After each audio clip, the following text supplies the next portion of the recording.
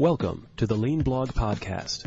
Visit our website at www.leanblog.org.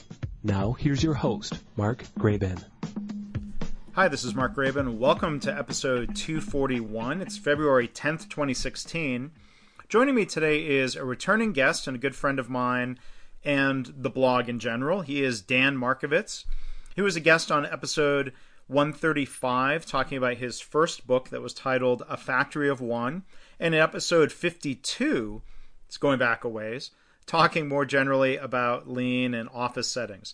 Well, today we're talking about his most recent book, which is titled Building the Fit Organization, 6 Core Principles for Making Your Company Stronger, Faster, and More Competitive, which this book, like his first, is a recipient of the Shingo Research and Publication Award. So congratulations to Dan.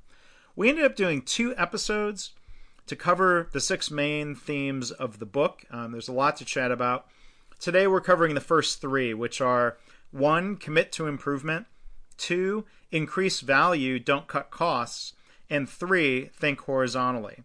We also talk about a number of things, including the parallels between personal fitness and the idea of organizational fitness, the idea of being fit versus being lean, and finding the right balance in using Japanese words or not.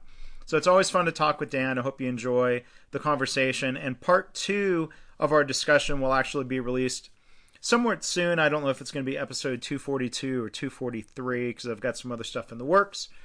But go to leanblog.org. You can subscribe to the podcast. Actually, go to leancast.org. That way you make sure you don't miss an episode. Dan, hi. Thanks for being a guest here on the podcast. Mark, it's a pleasure to be back. Thanks for having me. Yeah. So, it's a matter of being back on the podcast. For those who haven't listened to the old episodes, Dan was a guest in episode 52 talking about office lean, and back in episodes 135 talking about his a previous book called A Factory of One. We're here to talk about his new book, Building the Fit Organization. Dan, why don't we just jump in? It would be interesting to hear the story behind the book. Well, Mark, the book came out of the last few years of frustration that I've had, and I think a lot of other lean practitioners have had, which is the concepts of lean make so much sense, and the benefits seem so apparent, and yet when you look across the landscape, it's littered with the carcasses of failed lean implementations. And I was trying to understand why so many implementations fail. Why do so many lean initiatives end up being abandoned?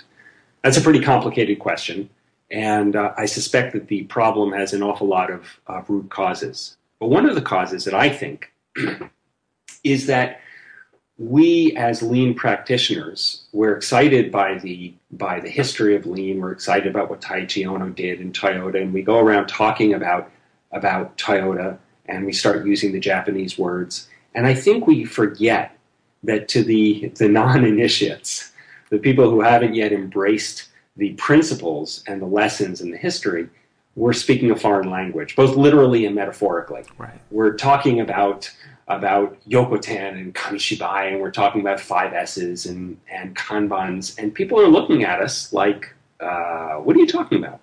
And I think that creates real problems. And it creates problems for any organization, particularly if you're in an organization that has had, and I think you're probably familiar with this, that has had a bad history with Japanese car companies. I suspect, for example, that the folks at GM or Delco are not terribly happy to learn about what Toyota does or has done. So my thought is, we're asking people to think and act and work differently, and then we're putting in their way both emotional and intellectual hurdles that they have to get over. So I wanted to tell a story about improvement that didn't reference Toyota, that doesn't use Japanese, that doesn't even use the word lean, that just talks about improvement. And I wanted to tell a story in a way that I felt anyone could relate to. And the story I chose and the metaphor I'm using is one of physical fitness. I used to be a competitive track and field and cross-country runner in high school and college, and I used to coach high school cross-country. So that resonated with me. And based on my experience, I saw a lot of because really, when you're an athlete, it's all about continuous improvement. How do I get faster tomorrow and next week and the month after and next year? And I thought, well, I can take the same principles that we couch, so that we embed in the language of lean, and I can take these same principles and use and tell stories about athletic fitness or personal physical fitness that I think anyone can relate to, whether you are trying to run a faster mile, or you're trying to be a better swimmer, or you're trying to do the high jump, or you're just trying to be a little more fit because in your last visit to the doctor you heard that you should lose some weight and lower your cholesterol and so on. Well, and I think, I'm sure this was your goal, and I mean, I think in the execution of the book, this is what happened. Making something relatable doesn't mean dumbing it down. I mean, those would be two different things, right? Using different terminology that doesn't turn people off. Is that maybe a good way of sort of explaining the goal, or how would you put it? That's exactly right. I'm not trying to dumb it down. I'm not trying to say this is lean. What I'm trying to do is present the principles of continuous improvement. Now, as you get deeper into it and you're trying to solve the problems that are afflicting an organization, you will most likely need to figure out how to create Kanbans, and you'll want to know how to create U-shaped cells if you're in a manufacturing facility, and you're going to be striving for flow. And you will eventually have to dig into the tools. But for the concepts, the basic concepts of continuous improvement, I think are fairly, I'm probably going to get in trouble with this, I think the concept is fairly simple. And I think that, so if I can present those concepts and the principles in a friendly, user-friendly manner, then people will say, oh yeah, that makes total sense. Oh, and now in order to deliver on this principle, I'm going to have to learn how to set up a U-shaped cell. Okay, great. You'll go into it. But if I start talking about U-shaped cells and I start talking about 3Ms and so on, I think we might lose people. Well, one thing, I mean, I like what I hear you saying there is, introducing lean methods and principles and even tools as the need arises. I think, regardless of, we'll talk more about terminology and Japanese words and how people, I think, in their enthusiasm can get in their own way sometimes. I say a lot of organizations struggle because, they get off track. They teach these big, long, ponderous, big batch classes where they jam people's heads full of concepts and tools and methods, and then people don't get to use those methods, and then it disappears from their brains. So, I think that's a good example of lean thinking. I guess trying to teach in a lean way. Can you kind of elaborate, or I'm curious if you have any reactions to that thought about using tools and methods as needed? I think about when I was coaching high school cross country. I had some kids that were relatively advanced. They're high school students, obviously, so they'd only been running for a few years. But I could have talked to them about racing strategy at the very beginning of the season, and it would have meant absolutely nothing to them. I could have talked about the finer points of periodicity training. This is jargon you don't need to worry about. But you could talk about the history of running shoe construction. Right, but also talk about the history of running shoe construction. But what I was really trying to do was get these kids used to the idea of running on every day and thinking about what pacing means, and getting them used to understanding the difference between being hurt and just being fatigued and being uncomfortable. We're talking about some basic stuff. And understanding how to pace themselves, whether they're trying to run 3 miles today or 9 miles today. So I gave them the information, and I would teach them what they needed to know at that particular time. When it came to race day, I would talk about the particular strategy that they would need or tactics they would need because it was raining, or because it was really windy, or because it was hot, or because it was a very hilly course, or because the course finishes with a downhill and the person is not a terribly good downhill runner. What do you do? Well, rather than filling their heads with stuff that they couldn't use a month or a week prior to the race, I would talk about it when it was time to use that particular tool. And hopefully, and I think it worked, hopefully by giving the kids what they needed to know and presenting to them in right-sized batches, if you will, they were then more able to understand and implement the tools, the techniques, the tactics that I was giving them at the moment of the race or the day before the race. Yeah.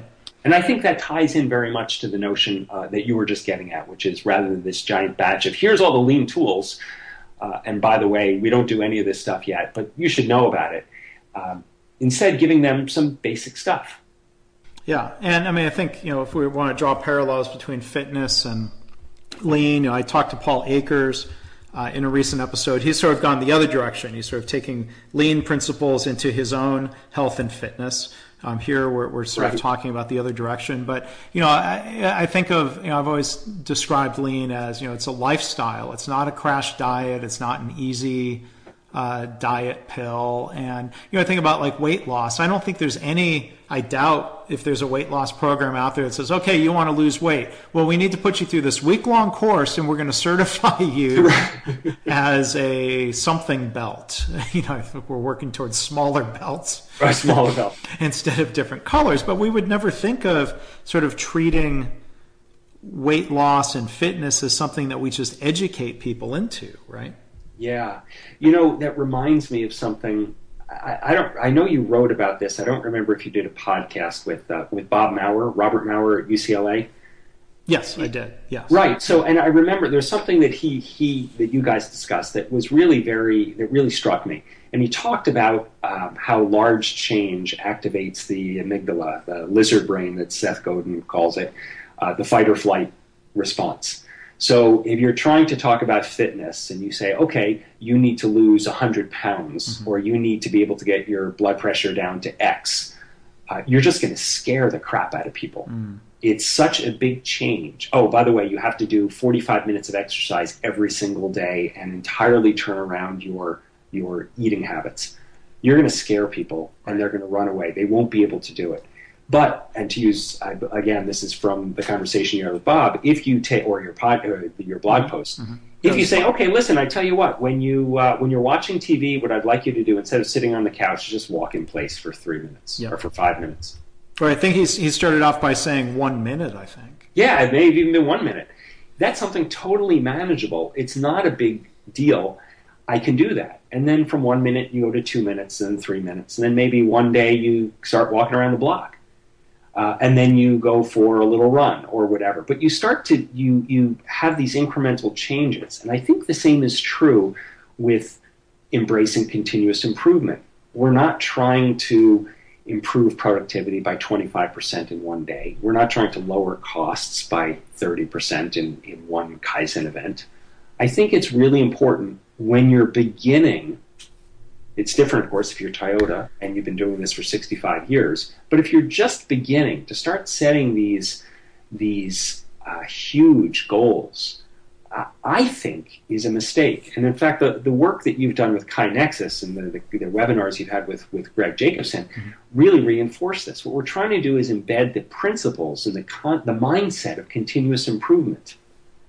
And just like I'm not going to ask someone who has never run before to go out for a 15-mile run, to ask someone or ask a company or a department to make these huge changes when they've never even had their ideas listened to, right, is crazy. Let's start with something really small. Let's start using that muscle first before we ask them to lift 200 pounds or before we ask them to run 10 miles. Yeah, so I think that dovetails into the first of the 6 principles from the book, this idea of commit to improvement. And maybe if you can elaborate on that point. And how, do we have to be careful of not asking someone to commit to something too big? Hey, hi, let me tell you about Lean. Would you like to commit to a complete and total transformation of your organizational culture and management system? Right. That's going to freak people out, right? Sure, sign me up. What can you get people to commit to, and how do you recommend going about that? Well, as I said earlier, I think the idea here is that we're committing to being better. Steve Young pointed out that he said the principle or the key is to be better than you were yesterday. And to me, that's committing to improvement. So we're not asking you to change the entire management system overnight. We're not asking you to change the way the entire organization operates overnight. We just want to be a little bit better tomorrow than we are today. And committing to improvement means that I'm going to try this, or collectively, we are going to do things, we're going to try to do better tomorrow than today. And I think Paul Akers really has nailed it in a lot of respects, this idea of 2-second lean. How can I get 2 seconds better tomorrow? I'm not going to worry about overhauling the entire management structure. I'm not going to worry about laying out changing the layout of the factory tomorrow. Just 2 seconds. 2 seconds, 2 seconds. And eventually you'll get to the point where you are reorganizing a production line, or you're going to change the way entirely that you open up the salespeople open up and do credit checks on new accounts. We don't need to do it all at once, but we need to make a commitment that every day I'm going to do this. And it's, to me, the physical fitness parallel really holds true here. If you're going to commit to physical fitness, that doesn't mean you're going to go to the gym once a month. It doesn't mean you're going to go to the gym once a week. It means that you're going to do some exercise, whether that means going to the gym or not. You're going to be doing something for physical fitness every single day. Now, maybe it's only 2 minutes or 5 minutes, but you're making a commitment. Mm-hmm. And that, I think, is how you start to see the sustained, you see a culture of continuous improvement start to take hold. And you avoid that trap of saying, "Oh, it's Kaizen, it's Kaizen week. This week we have to improve, and then it's back to normal for the next 3 weeks." Right. Yeah, that's right. A Kaizen event is episodic improvement, not really. It's not continuous improvement. Right. And that's not to say that I'm starting to talk like my wife with double negatives. That's not to say that you can't do Kaizen events. Absolutely, do Kaizen events, but it should be incorporated as part of continuous improvement. And you've decided that for the next step in whatever the improvement is, you actually need a full week or 4 days or whatever of focused improvement work. Terrific. That's great. Right. So, I mean, bring it back to the workplace. How is that commitment detected, or how do you know if an organization has commitment, or does that commitment need to start with the CEO? Or, I mean, what do you see in workplaces about, what does it mean? We want to commit to improvement. That sounds good, but how? Well, at the risk of sounding horribly sycophantic, my thinking on this, Mark, has really been influenced a lot by what you've done with KaiNexus and your own consulting. The idea of having visible boards where people's idea cards and suggestions are posted, and very simple, and nothing fancy, just simple tracking of how many ideas are we getting, what percentage of participation are we getting, how long does it take to go from suggestion or from posting the idea to either making a decision about whether you're going to do it or not, or actually implementing it. And including in this, to your point about the leadership team absolutely should be part of this as well. Especially, I think, when you're dealing with a company or an organization that's new to the idea. I think having their ideas on the boards so that everyone sees, oh yeah, they're the CEO and the president and the VP of operations. He and she they're all part of this. They're just like us. They're coming up with new ideas. I think that's an incredibly powerful symbol that we're all involved in this together. Yep.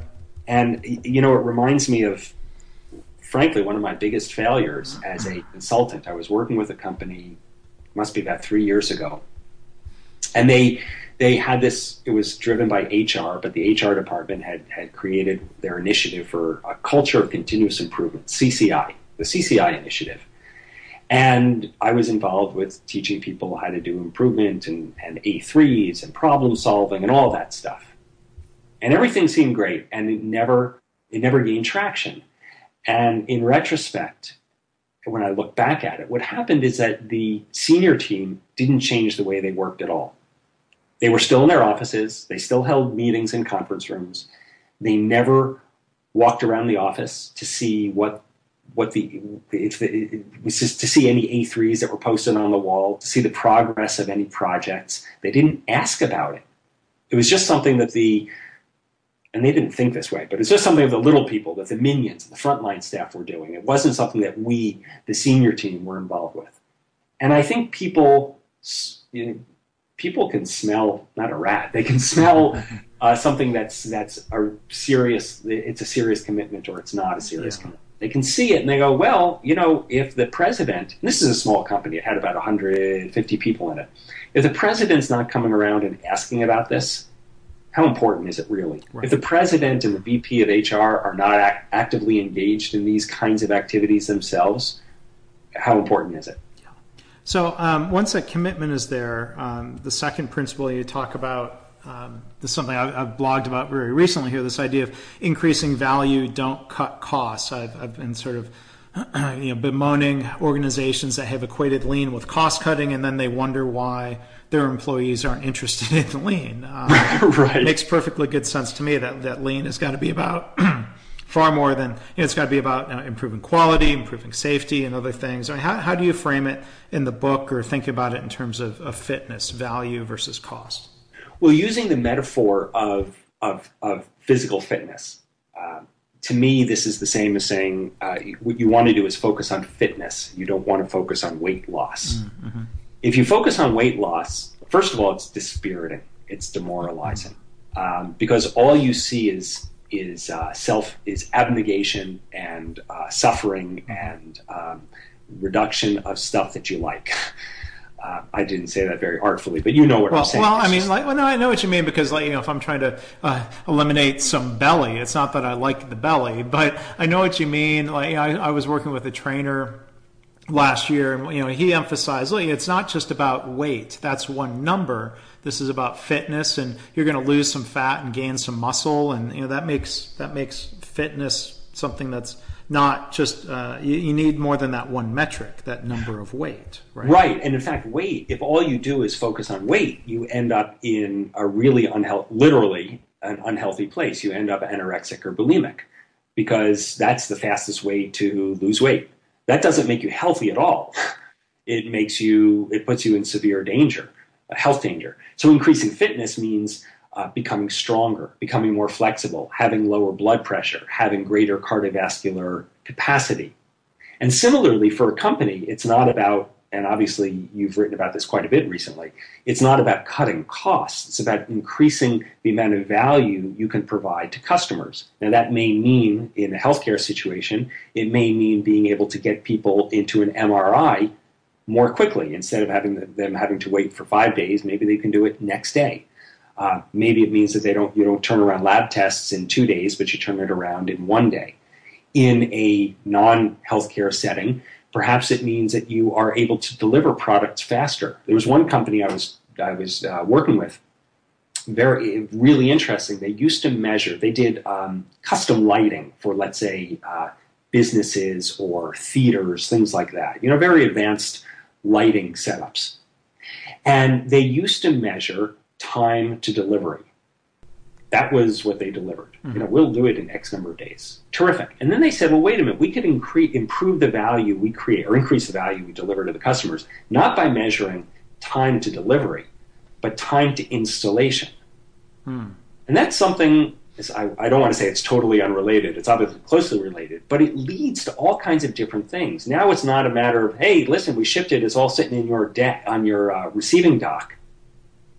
But rather, it's going to be installed and calibrated faster. And that means you're going to be shipping it differently. You're going to be packaging it differently. You're going to be providing different kinds of support. Probably you'll be doing different kinds of analysis up front.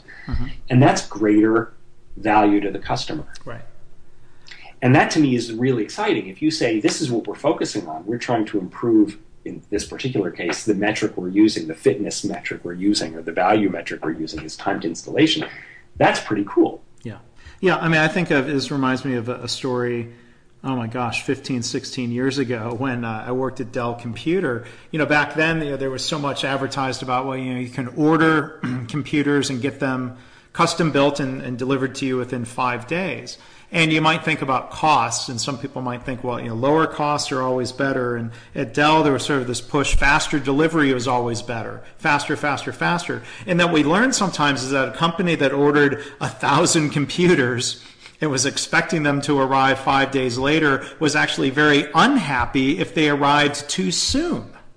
Because now they've got a loading dock full of computers, and they don't know where to put them, and they don't have the IT people ready to move them and install them. And so there was this understanding that value sometimes meant the promised date, not faster, not later, but the date. And delivering to a target date was a different way of defining value than just delivering faster.